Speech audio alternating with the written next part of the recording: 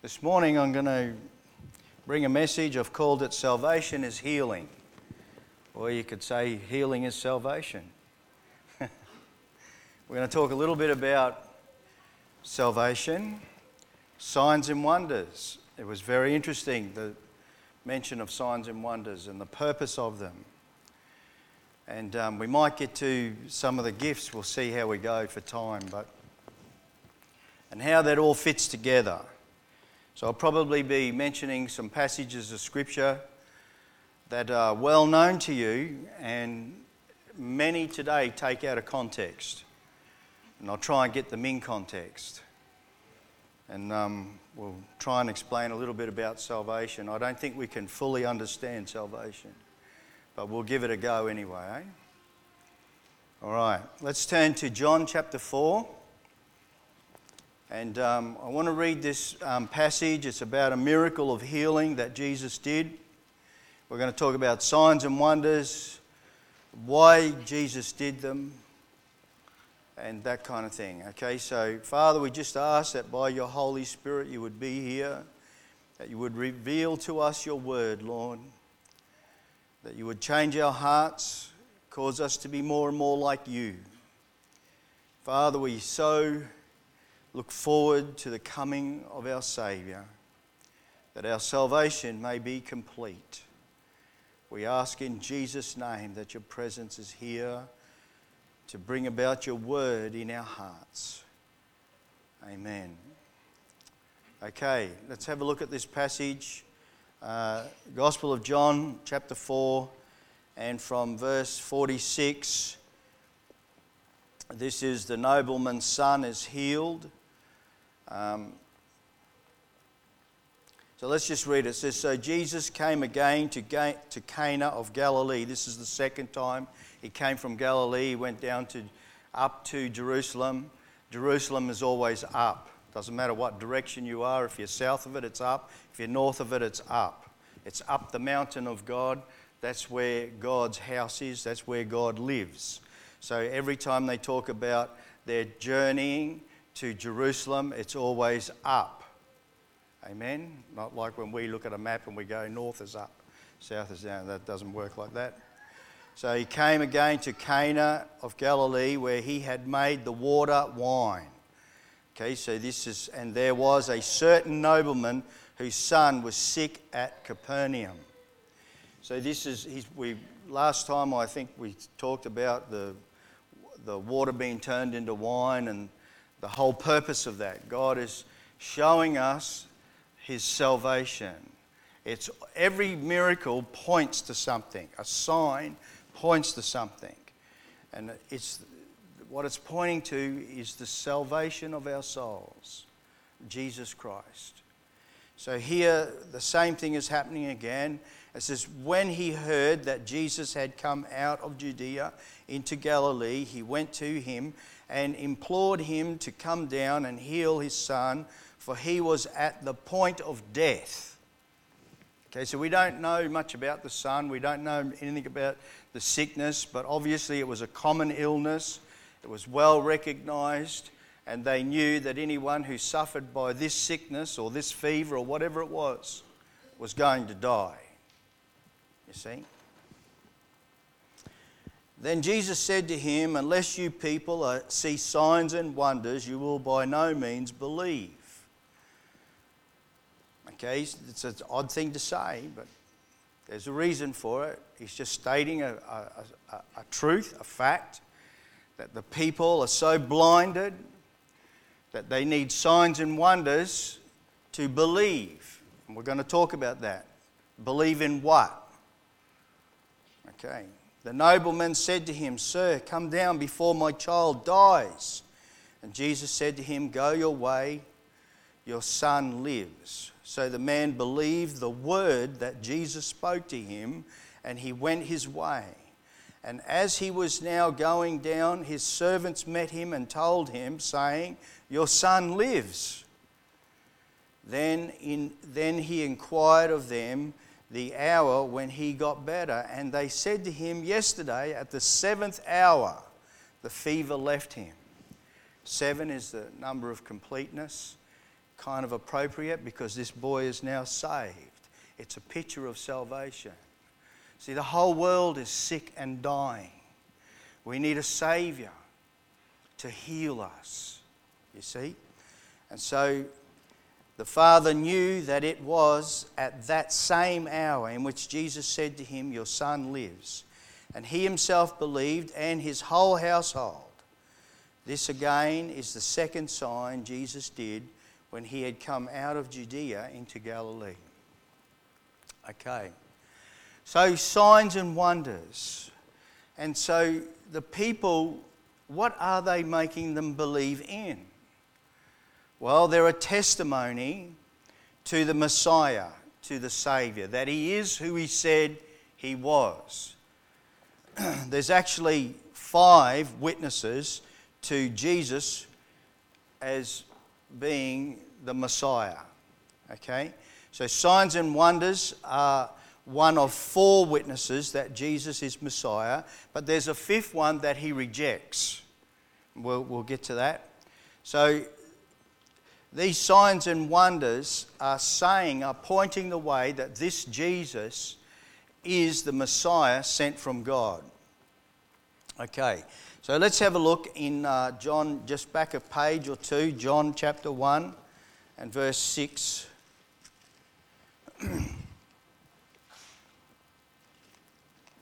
It says, "There was a man sent from God whose name was John." Okay? This man came for a witness to bear witness of the light, that all through him might believe. He was not that light, but was sent to bear witness of that light. That was the true light which gives light to every man coming into the world. So that light is coming into the world. It's a witness. See, John the Baptist is like the gatekeeper. He introduces the shepherd into Israel. He makes straight the paths. He's preaching a gospel of repentance and baptizing people into this repentance of their sins and preparing the way for the Messiah. So he is a witness unto the Messiah, that this is him, this is the one. But Jesus doesn't receive John's witness. Have a look in chapter 5, verse 31.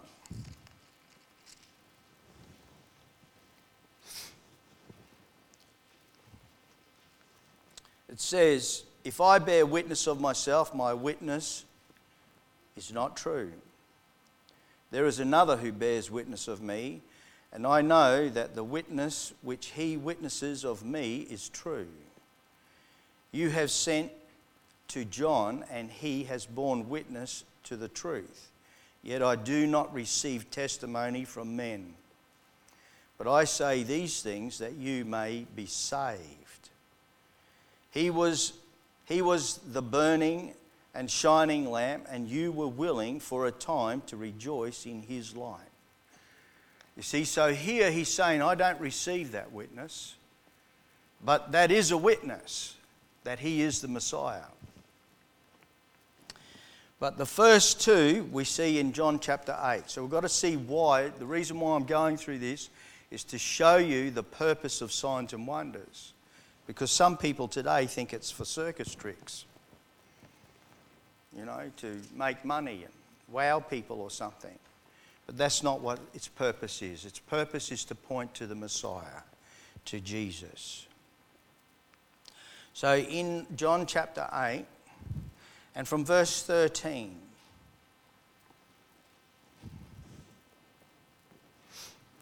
it says, "The Pharisees therefore said to him, 'You bear witness of yourself. Your witness is not true.' And Jesus answered and said to them, 'Even if I bear witness of myself, my witness is true, for I know where I came from and where I am going. But you do not know where I came from and where I am going. You judge according to the flesh. I judge no one.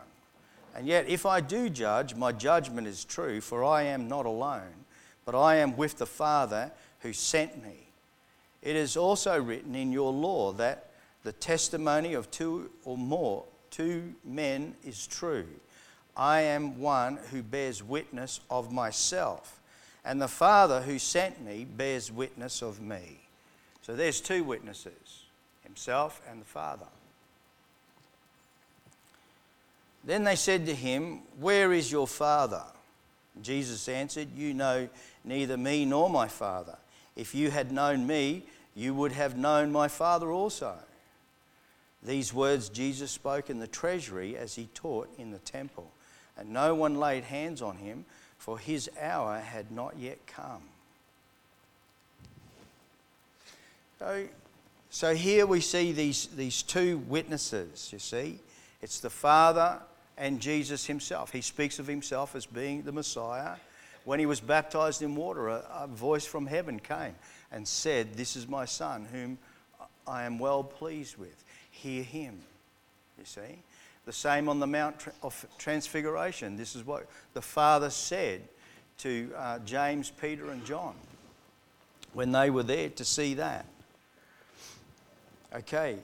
Then it says, we'll continue on from verse 21. It says, "Then Jesus said to them again, I am going away, and you will seek me, and will die in your sin. Where I go, you cannot come." So the Jews said, "Will he kill himself? Because he says, 'Where I go, you cannot come.' And he said to them, 'You are from beneath, I am from above. You are of this world, I am not of this world.'" He's telling them who he is. He's the Messiah. He's not of this world.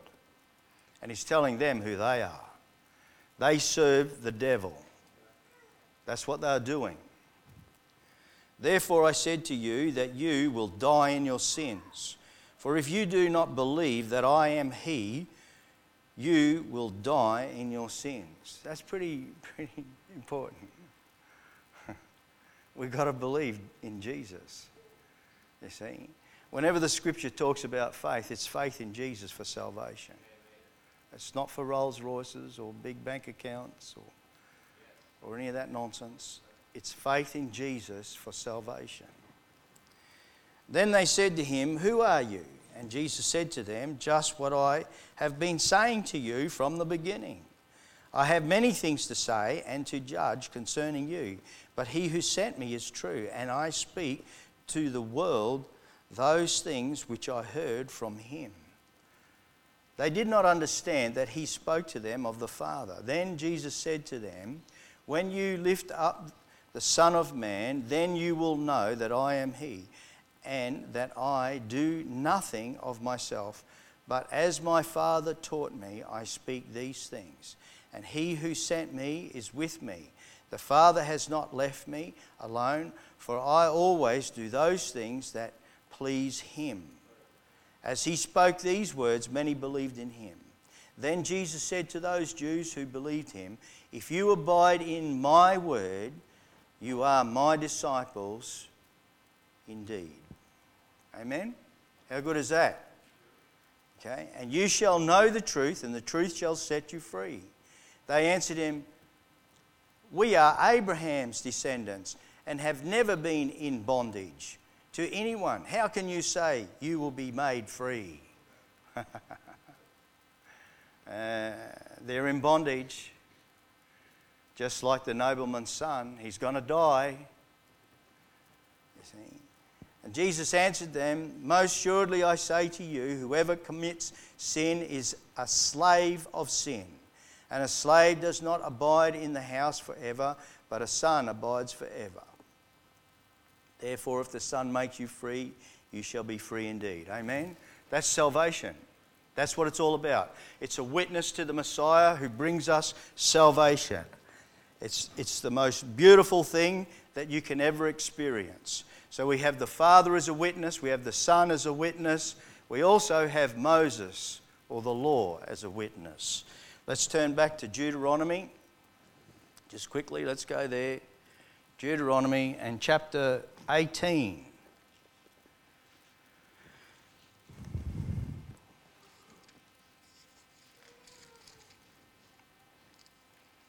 Okay, Deuteronomy chapter 18, verse 15. It says, "The Lord your God will raise up for you a prophet like me from your midst, from your brethren. Him you shall hear." Then drop down a couple of verses to verse 18.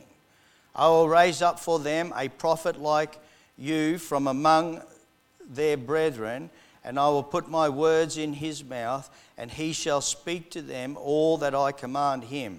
And it shall be that whoever will not hear my words, which he speaks in my name, I will require it of him. You see? See, the word that we hear judges us in the end. When you preach the gospel to somebody and they reject it, Judgment Day, that will be a terrible day for them, because the word brings that judgment.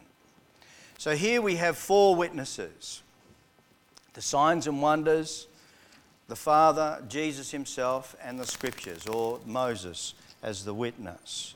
So the 4th one is the signs and wonders, which is what we're going to talk a little bit about here, which is the works that Jesus does. Okay, so in John chapter 3, let's just have a quick look there. John chapter 3.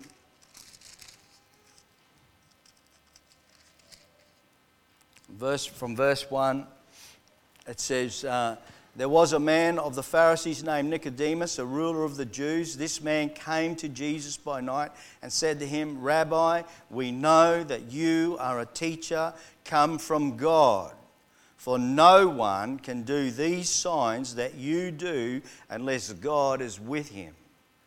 You see that? They knew that. I mean, what this guy was doing was amazing. Absolutely amazing. And then in John chapter 5, from verse 36, you see all of them together. He mentions them all together. John chapter 5, verse 36, it says, But I have a greater witness than John's, for the works which the Father has given me to finish, the very works that I do bear witness of me, that the Father has sent me. You see, so his works are a witness that the Father has sent him. Nobody can intervene into the natural order of things like the Creator can. And this guy is going about healing multitudes. And the Father himself who sent me has testified of me. You have neither heard his voice at any time nor seen his form. Okay. But you do not have his word abiding in you, because whom he sent, him you do not believe. You search the Scriptures, for in them you think you have eternal life, and these are they which testify of me. So all the Scripture talks about Jesus' coming. They were even given the times to the exact day. To Daniel. I mean, it's amazing. To the exact day. And they missed it. That's why Jesus looked on their temple and said, look, it's desolate. It's gone. Why? Because you missed your time of seeing the Messiah. But you are not willing to come to me that you may have life. I do not receive honor from men. That's why he couldn't accept the testimony of John. But I know you that you do not have the love of God in you. I have come in my Father's name, and you do not receive me. If another comes in his own name, him you will receive. We see that so prevalent today. How can you believe who receive honour from one another and do not seek the honour that comes from the only God? Do not think that I shall accuse you to the Father. There is one who accuses you, Moses, in whom you trust. For if you believe Moses, you would believe me, for he wrote about me, which we just read before. But if you do not believe his writings, how will you believe my words? You see, so there's the witnesses. The Father, the Son, Moses' writings, and the signs and wonders all point to Jesus being the Messiah. And the only way of salvation is to believe on him. There is no other way. That's it. That's the only way. Let's turn to Matthew chapter 11.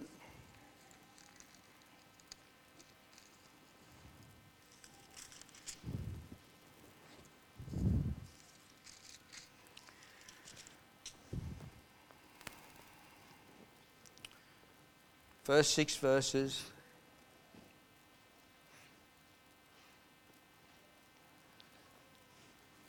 Now it came to pass when Jesus finished commanding his 12 disciples that he departed from there to teach and to preach in their cities. And when John had heard in prison about the works of Christ, he sent 2 of his disciples and said to him, "Are you the coming one, or do we look for another?" See, John the Baptist knew who Jesus was. But what's happening to John the Baptist now? He's in prison. He's alone, he's in prison, and he's being persecuted.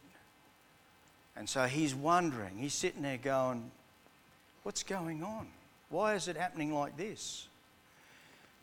John the Baptist was a Jew, and he understood that the Messiah would come and restore the kingdom of Israel. So he's wondering, why is it happening like this?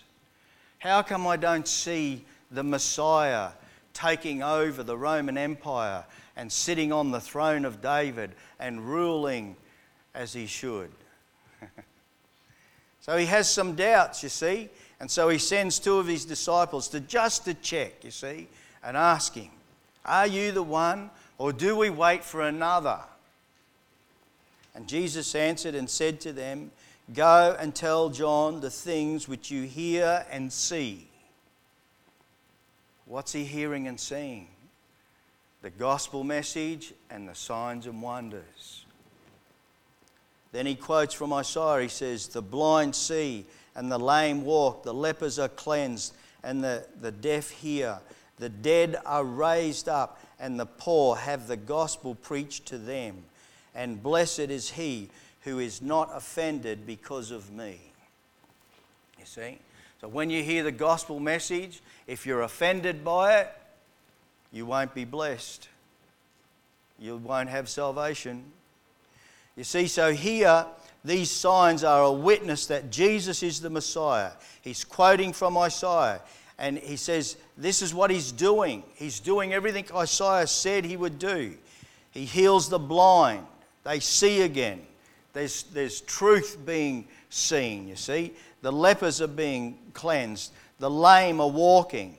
So they're on the way. The lepers are being cleansed from sin. The deaf hear the word of God. The dead are raised to eternal life, and the gospel is preached to the poor. Preached to everyone. Poor in spirit. You see, they have no knowledge of God. Not the true knowledge of God. They were forever learning but never coming to the understanding of the truth. That there was a Messiah that had to come and pay the price for their sins.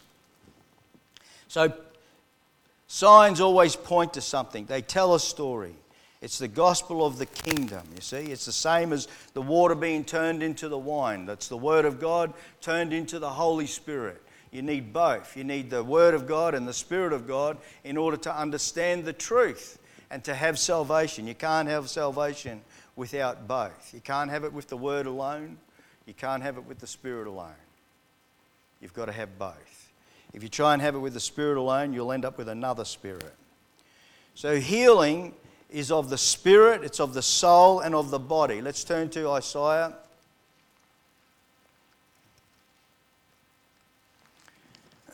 And chapter 6, beginning of the book of Isaiah. Let's turn there.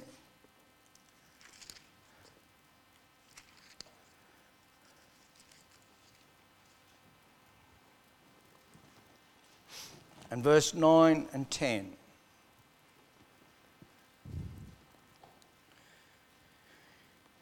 And he said, "Go and tell this people, keep on hearing, but do not understand. Keep on seeing, but do not perceive.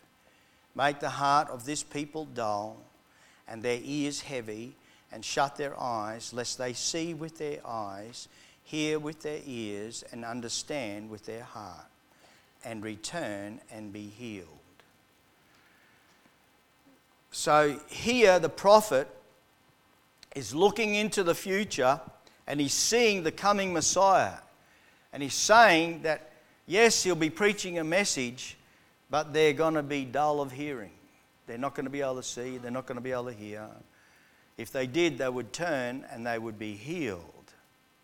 So the word healed and saved, they're interchangeable. This is the same idea, you see. Healing means to be restored, returned to normal. That's what it means. See, we're not normal, folks. Some of us are less normal than others. We're all damaged goods. We're corrupt. We really are. We have the sin nature. But God has started a process of healing, and He's going to bring it to a completion. That's what this is all about. That's why we need the Messiah. Let's read from verse 11 in the same chapter. Look at this. Then I said, Lord, how long? And the Lord answers him. This is Isaiah saying, how long? See, it's talking about Israel being cut off. That's what it's talking about. They're going to be cut off. Somebody else is going to be grafted in. How long? And he answered, until the cities are laid waste and without habitant. The houses are without men. The land is utterly desolate. The Lord has removed men far away, and the forsaken places are many in the midst of the land. But yet a tenth will be in it, and will return and be for consuming as a terebinth tree, or as an oak, whose stump remains when it is cut down, so the holy seed shall be its stump. You see, that's talking about Jesus. All right, so here, and then let's go to Romans. Paul explains this so well. Here in Romans, Paul actually tells us when the rapture is going to be. Are you interested?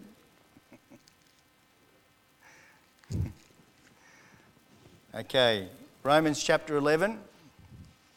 Let's turn there. Okay, Romans chapter 9, 10 and 11. You need to study it to understand the proper context of Israel's role and God's dealings with Israel today and with the church.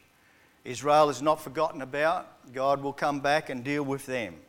They rejected their Messiah. They are in a stupor. Even today, they are in a stupor because God has purposely cut them off so that the Gentiles could come in. Okay, let's have a look at this. Chapter 11, from verse, we just pick a few verses. We haven't got time to do much in here, but from verse 7 it says, what then? Israel has not obtained what it seeks, but the elect have obtained it, and the rest were blinded. Just as it is written, God has given them a spirit of stupor, eyes that they should not see, ears that they should not hear, to this very day. You see that? That's what he's done. And then just go down now to verse 17.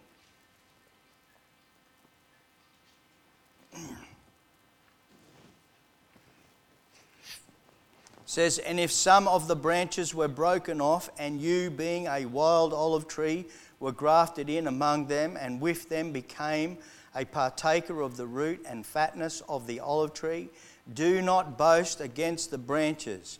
But if you do boast, remember that you do not support the root, but the root supports you. You will say then, branches were broken off that I might be grafted in. Well said. Because of unbelief, they were broken off. He's talking about Israel. They were broken off and Gentiles were grafted in. So he says, because of unbelief they were broken off, and you stand by faith. Do not be haughty, but fear. You see? Our only hope is faith in Jesus. Not works. No efforts will do it. Nothing we do can earn salvation. Anything we do to get righteousness is as filthy rags. They are the bandages that bandaged up the lepers. Leprosy is like sin. We're all sinners. We cannot cleanse ourselves of our sin. And so here he's saying, don't be haughty, but fear. For if God did not spare the natural branches, he may not spare you either. Therefore, consider the goodness and severity of God. So there's two things, goodness and severity. Those who come in by faith, he is good to. Those in unbelief, there is a severe punishment at the end. You see?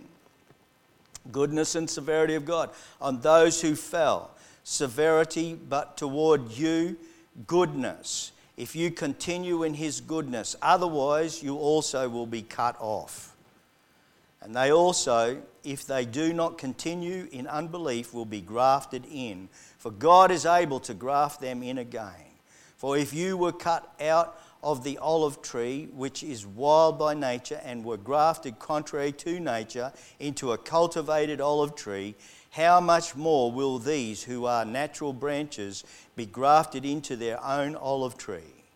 For I do not desire, brethren, that you should be ignorant of this mystery, lest you should be wise in your own opinion. That blindness in part has happened to Israel until the fullness of the Gentiles has come in. Amen? So there's the rapture.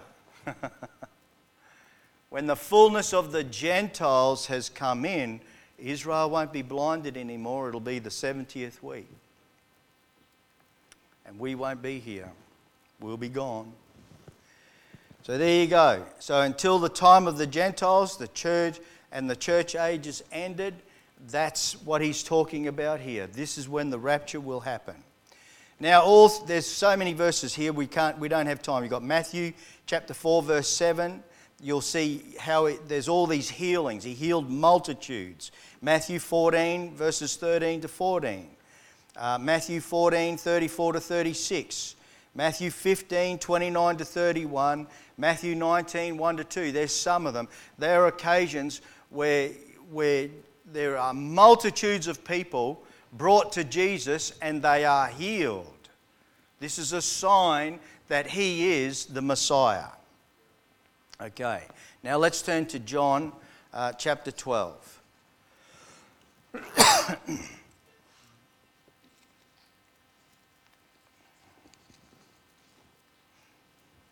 And from verse 37,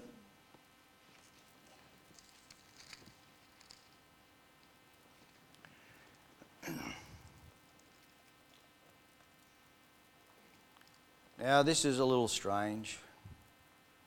But although he had done so many signs before them, they did not believe in him. That the word of Isaiah the prophet might be fulfilled, which he spoke. Lord, who has believed our report? And to whom has the arm of the Lord been revealed? Therefore they could not believe, because Isaiah said again, he has blinded their eyes and hardened their hearts, lest they should see with their eyes, lest they should understand with their hearts and turn, so that I should heal them. We just read that in Isaiah. And here John, the writer, is quoting that. These things Isaiah said when he saw his glory and spoke of him. See, Isaiah saw the glory of Jesus and spoke of him. Amen. How good is that? Yes. Eh? This is amazing stuff. This book is a miracle, you know. This is a miracle book. This itself. This is actually the greatest miracle in all of creation here on earth. This book knows the end from the beginning. No one else can write like that. There are codes in here that are just mind-boggling. This is a miracle. We have it. But you know what? People without the Spirit of God can't understand a word of it. It's a total mystery to them. Total mystery. They can't understand any of it. It's designed to be a test, you know. When you read it, you can interpret it two ways, in the flesh or in the spirit. All the parables are like that. All the things that Jesus did are like that. You can see it in the flesh or you can see it in the spirit. It's a test. to see whether you are in the Spirit or not. Why are they in this unbelief? Well, let's have a look in Matthew. Let's go there. Matthew chapter 12. I think we're going to run out of time, aren't we? Matthew chapter 12, verse 38. It says, "Then some of the scribes and Pharisees answered, saying, 'Teacher, we want to see a sign from you.'" Now, you've got to be asking yourself, are these people stupid or what?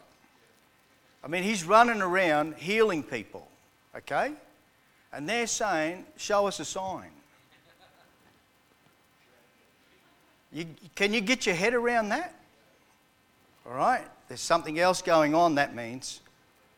See, when I don't understand something, it means there's something else going on, okay? That's what's going on. There's something else here, okay? Let's have a look at it. But he answered and said to them, "An evil and adulterous generation seeks after a sign, and no sign will be given to it except the sign of the prophet Jonah. For as Jonah was 3 days and 3 nights in the belly of the great fish, so will the Son of Man be 3 days and 3 nights in the heart of the earth. The men of Nineveh will rise up in the judgment with this generation and condemn it, because they repented at the preaching of Jonah, and indeed a greater than Jonah is here." That's himself. The Messiah is here. You see that? Isn't that amazing? So why are they still asking for this sign when he's doing all these amazing things? Then in Matthew chapter 16, let's turn over there. This is the Pharisees and scribes always asking for signs. And he says that they are a wicked and adulterous generation. There's wickedness in their hearts. There's greed and selfishness in their hearts. And because of that, they plotted to murder Jesus, because he was taking away from them. You see? Okay, a wicked and adulterous generation. What does he mean by that? They're worshipping another god, worshipping idols. Okay, in Matthew chapter 16, from verse 1, it says, "Then the Pharisees and Sadducees came and tested him, asking that he would show them a sign from heaven." Okay? He answered and said to them, "When it is evening, you say it will be fair weather, for the sky is red. And in the morning it will be foul weather today, for the sky is red and threatening. Hypocrites, you know how to discern the face of the sky, but you cannot discern the signs of the times. A wicked and adulterous generation seeks after a sign, and no sign shall be given it except the sign of the prophet Jonah." And he then he left them and departed away. So here there's this constant asking. They're asking him, the Pharisees and the scribes and the Sadducees are asking for a sign, and he says, what's going on here? Well, they're in a stupor. Okay, they've been blinded. We've just established that. Isaiah saw it. He talked about it. He said they will be hearing but not hearing, seeing but not seeing. They can't see the Messiah. And that's because of the selfishness of their hearts. But the problem is that they are looking for a different sign. Okay? This is the problem. The sign that they want is the kingdom being restored to Israel. That's what they're looking for. They don't care about the sick people. They don't care about the love of God and the love of your neighbour, the 2 greatest commandments. They want position. They want to be in there on the ground level. Maybe I'll be at his right hand. King David, that is, you see. So they're looking for a King David. They think the Messiah is going to be like him. When they read through the scriptures and they saw the suffering servant, oh, that's somebody else. They didn't know that was him. That is the Messiah. So you see, that's what they're looking for. And they're caught up in this life, the life of flesh. you see. So we read from Deuteronomy. Let's go to Deuteronomy 30. Let's go there. You see? Look at this. This is what they're believing for and looking for. But they don't understand the times. They don't understand that something else had to happen first. Deuteronomy chapter 30 from verse 1, it says, "Now it shall come to pass when all these things come upon you, the blessing and the curse which I have set before you, and you call them to mind among all the nations where the Lord your God drives you." He's telling them that you're going to be driven out. You're going to lose the promised land. "And you return to the Lord your God and obey his voice according to all that I command you today, you and your children, with all your heart and with all your soul, that the Lord your God will bring you back from captivity and gather you again from all the nations where the Lord your God has scattered you." It hasn't happened yet. He's saying this is what's going to happen. You see? I think it's absolutely amazing. If any of you are driven out to the furthest parts under heaven, from there the Lord your God will gather you, and from there he will bring you. Then the Lord your God will bring you to the land which your fathers possessed, and you shall possess it. He will prosper you and multiply you more than your fathers. And the Lord your God will circumcise your hearts and the heart of your descendants, to love the Lord your God with all your heart and with all your soul, and that you may live, you see. Also the Lord your God will put these curses on your enemies and on those who hate you, who persecute you. And you will again obey the voice of the Lord and do all his commandments which I command you today. The Lord your God will make you abound in all the works of your hand, in the fruit of your body, in the increase of your livestock, and in the produce of the land for good. For the Lord will again rejoice over you for good, as he rejoiced over your fathers. You see? So he's talking about another time. He's saying that you're going to obey the commands. You're going to be spread out all over the world, you know. But there'll be a time at the end when he's going to gather you all back together again. That's a promise. Isaiah talked about it. It's the promise of the restoration of Israel, you see. Have a look in John chapter 6. You can also look at Isaiah chapter 9. It's all in there as well. But let's go to John chapter 6. If you want to write those references down in Isaiah chapter 9, verse 6 and 7. You can have a look at that another time. But see here in John chapter 6, have a look at this. Okay. From verse 14 it says, "Then those men, when they had seen the sign that Jesus did, said, 'This is truly the prophet who is to come into the world.'" That's reference to the writings of Moses. This is him. "Therefore, when Jesus perceived that they were about to come and take him by force to make him king, he departed again to the mountain by himself alone." It wasn't his plan. He had another plan. You see, yes, that will happen, but it's later. It's after the church age. It's after the Gentiles have come in. So they're looking for a sign that refers to the restoring of the kingdom. And that's not what Jesus came to do the first time. That's the second time. Because all through the prophets, when he talks about the coming Messiah, the first and second comings are always together. You see? So when he reads from Isaiah in the synagogue, and he says, "You come to do all of these things, to heal and to preach the gospel and all these great things," and then he stops in the middle of a sentence. And that next sentence, the next part of that sentence says, "Vengeance is mine." That's the second coming. They didn't understand. So in between there is this huge time period. We don't know how long it is, but we know that there's a number. You see? So somewhere, somebody's counting up the souls, and when that number is right, then the Lord will come.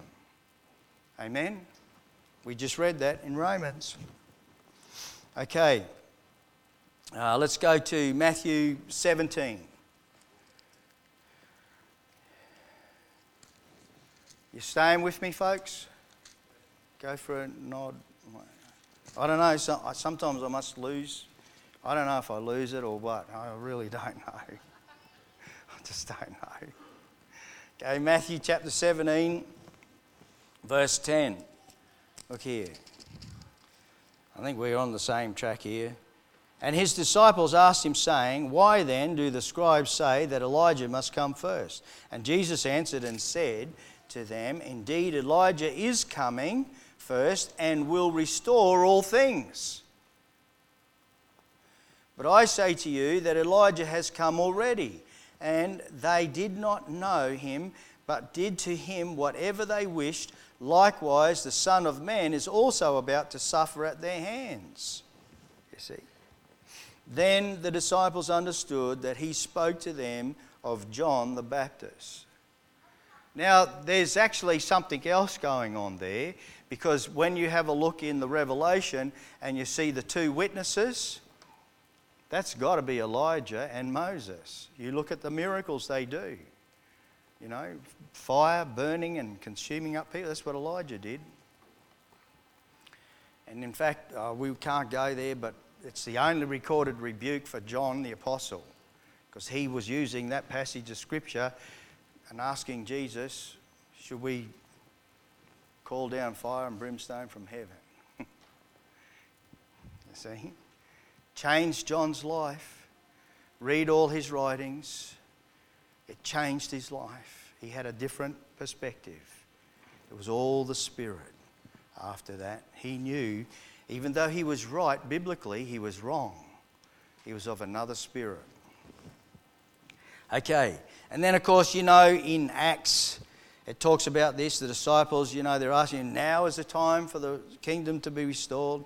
So constantly they're looking for signs to see that the kingdom is restored. You can go to Malachi chapter 4 verse 5, Luke chapter 19 verse 11, Acts chapter 1 verses 6 and 7. Just write them down, look them up in your own time. We haven't got time this morning. So Israel is going to be restored, you see. And they thought immediately. Actually, let's have a look at the Luke one. Luke chapter 19.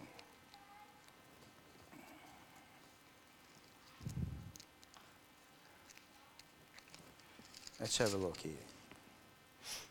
Luke 19. One verse, verse 11. Now, as they heard these things, he spoke another parable, because he was near Jerusalem, and because they thought the kingdom of God would appear immediately. You see? That's what they thought. Oh, look at this guy. This has got to be him. The kingdom of God's going to appear immediately. So he tells them a parable of the miners, which is, he's going to leave, then he'll come back later.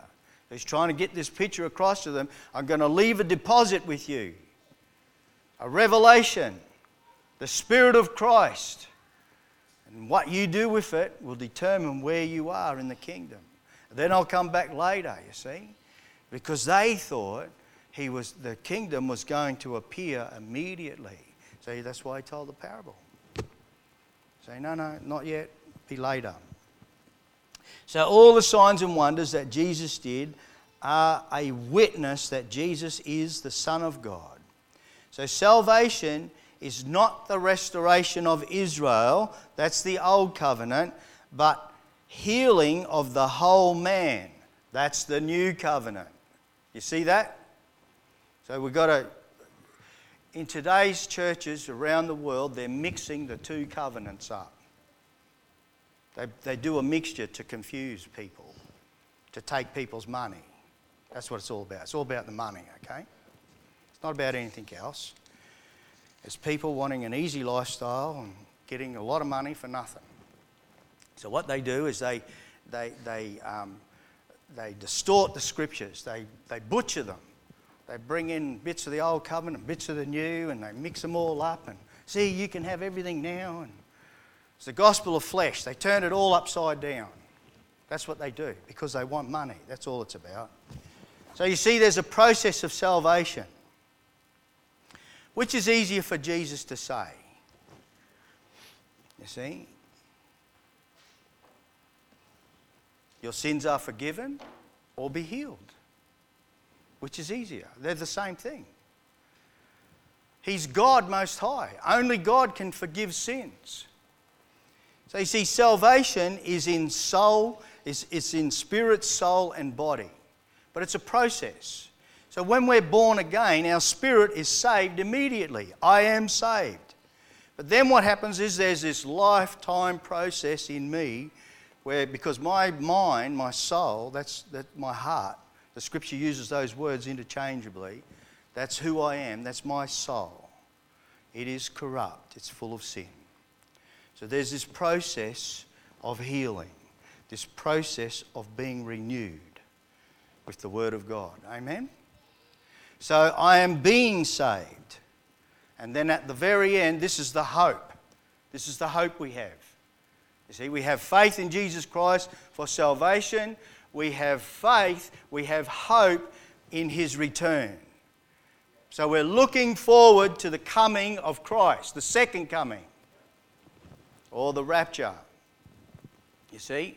So we're looking forward, we have a hope in His return, because then my body will be saved. Amen?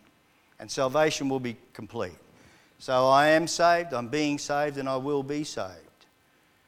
Or I'm healed, I'm being healed, and I will be healed. You see?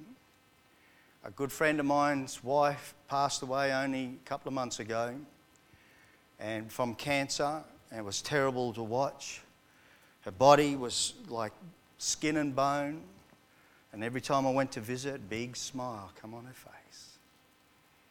She knew where she was going.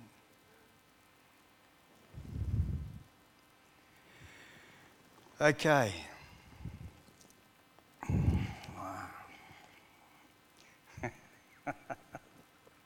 We could be here for a couple of more hours, folks. But we won't. Okay. So Jesus paid the price for our salvation. That's what it's all about. Matthew chapter 8, let's just have a quick look there.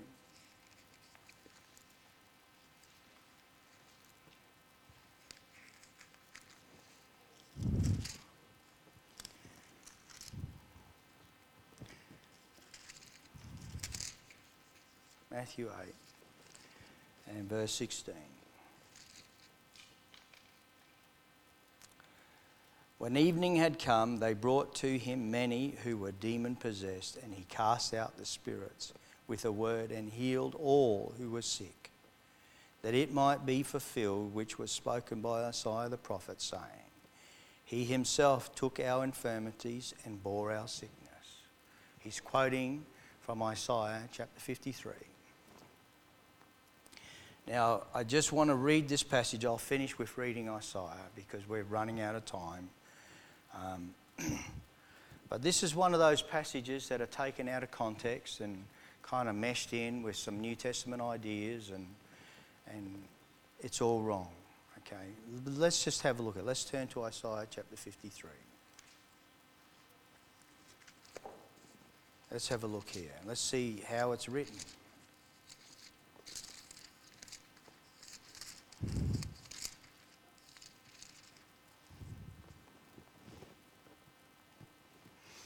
Okay, from verse 1.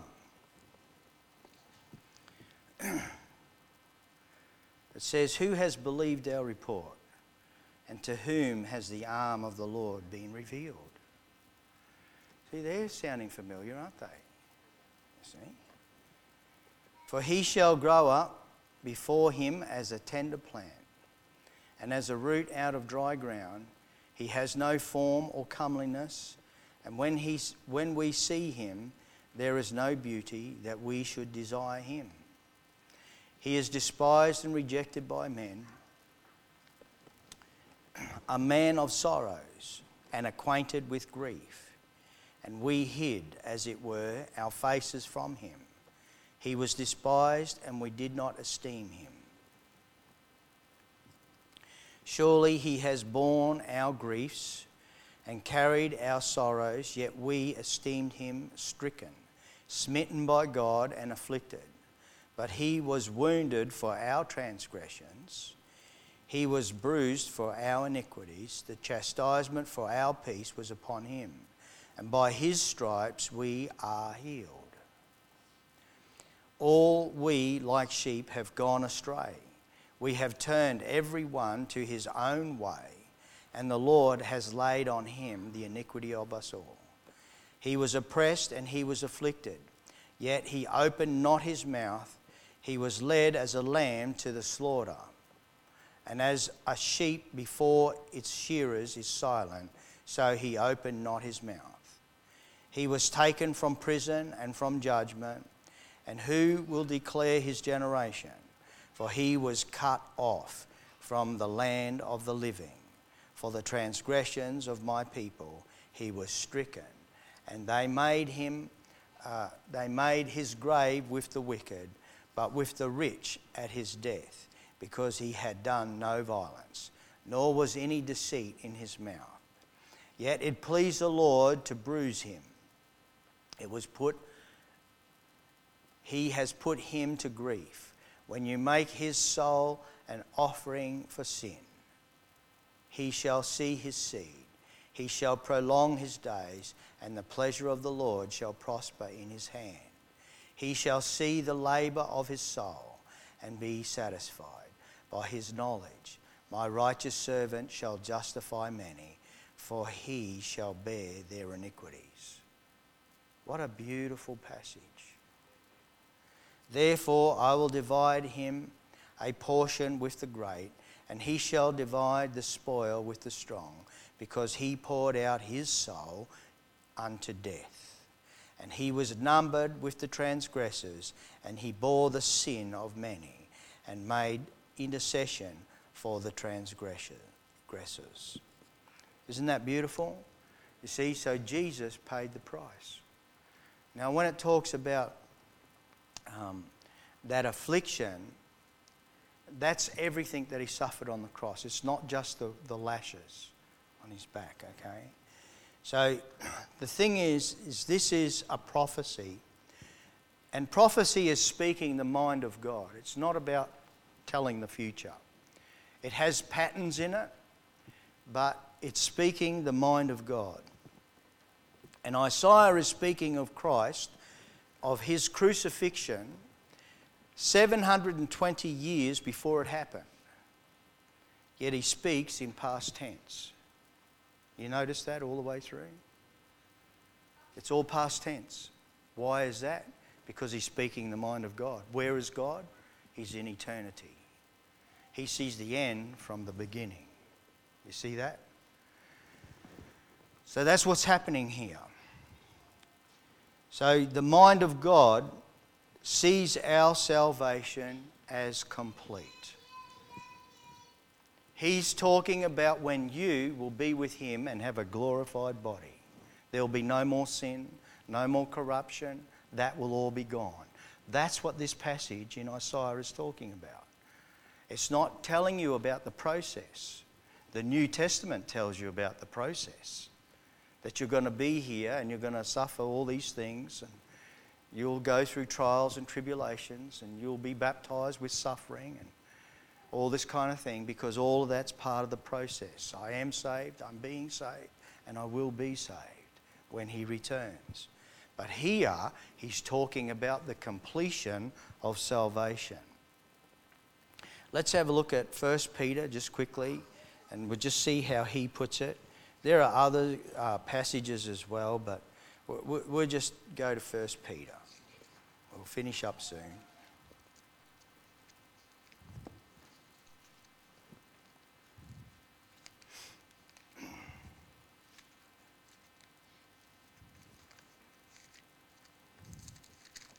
1 Peter in chapter 2. Verse 24 is the main central thing of it, but we'll go from verse 22.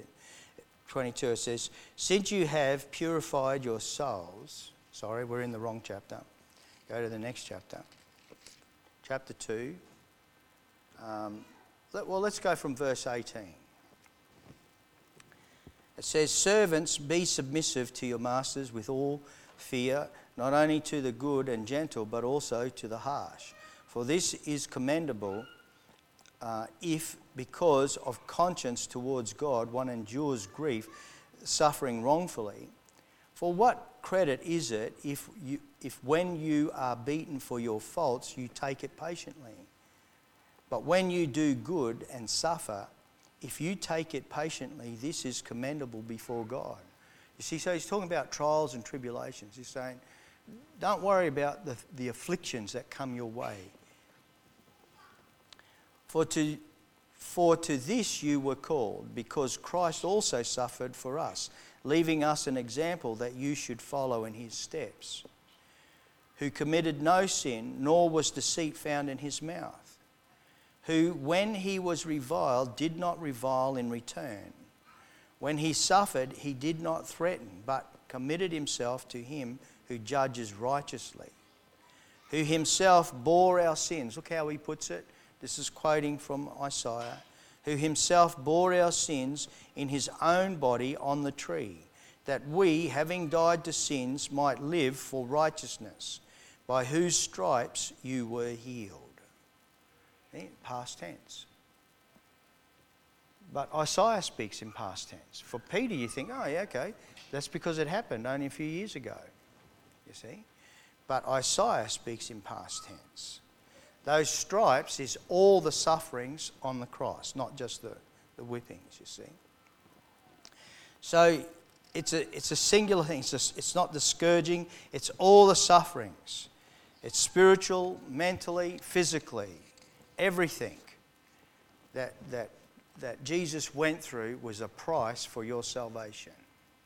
So what's happening is people get this confused because they're looking at those passages and they're saying, oh, now I don't have any sin. No, that's not true. If that was true, I'd have eternal life now. I'd have a glorified body. I wouldn't be getting old. I wouldn't be getting sick. I wouldn't be getting hungry. Okay? All of these things, it's not true. It's a process. What Isaiah is talking about is the end result. He's seeing salvation at its completion. Amen? And so people get that confused. And then, anyway, what they do is they use this passage out of Philippians chapter 2 from verses 5 to 11. We haven't got time to go there. But it's talking about putting on humility. And they say that Jesus was just a man anointed and that's how he did the miracles. That's not true. That is not true, you see. Jesus suffered as a man, but ministered as God. Amen? He suffered on the cross as a man because a man had to pay the price for our sins. But he ministered as God. Only God can forgive sins. Only God can do those miracles of healing. You see? So, how about we finish with that song, Our God Reigns. Can we come back up and we'll just finish off there. So you've got to understand that Jesus ministered in his godhood, in his godliness. He is 100% God, he's 100% man, but he suffered as a man for our sins. But his ministry was as God. God forgives sins. You see that? And so people kind of get that mixed up and confused. But that's the way it is. That's how he works. He is God Most High. We can do nothing without him. Amen? We can't heal. We can't save people. Only Jesus does those things. What we do is obey him. He has given us one task. Preach the gospel. That's it. One task. Amen. God bless you.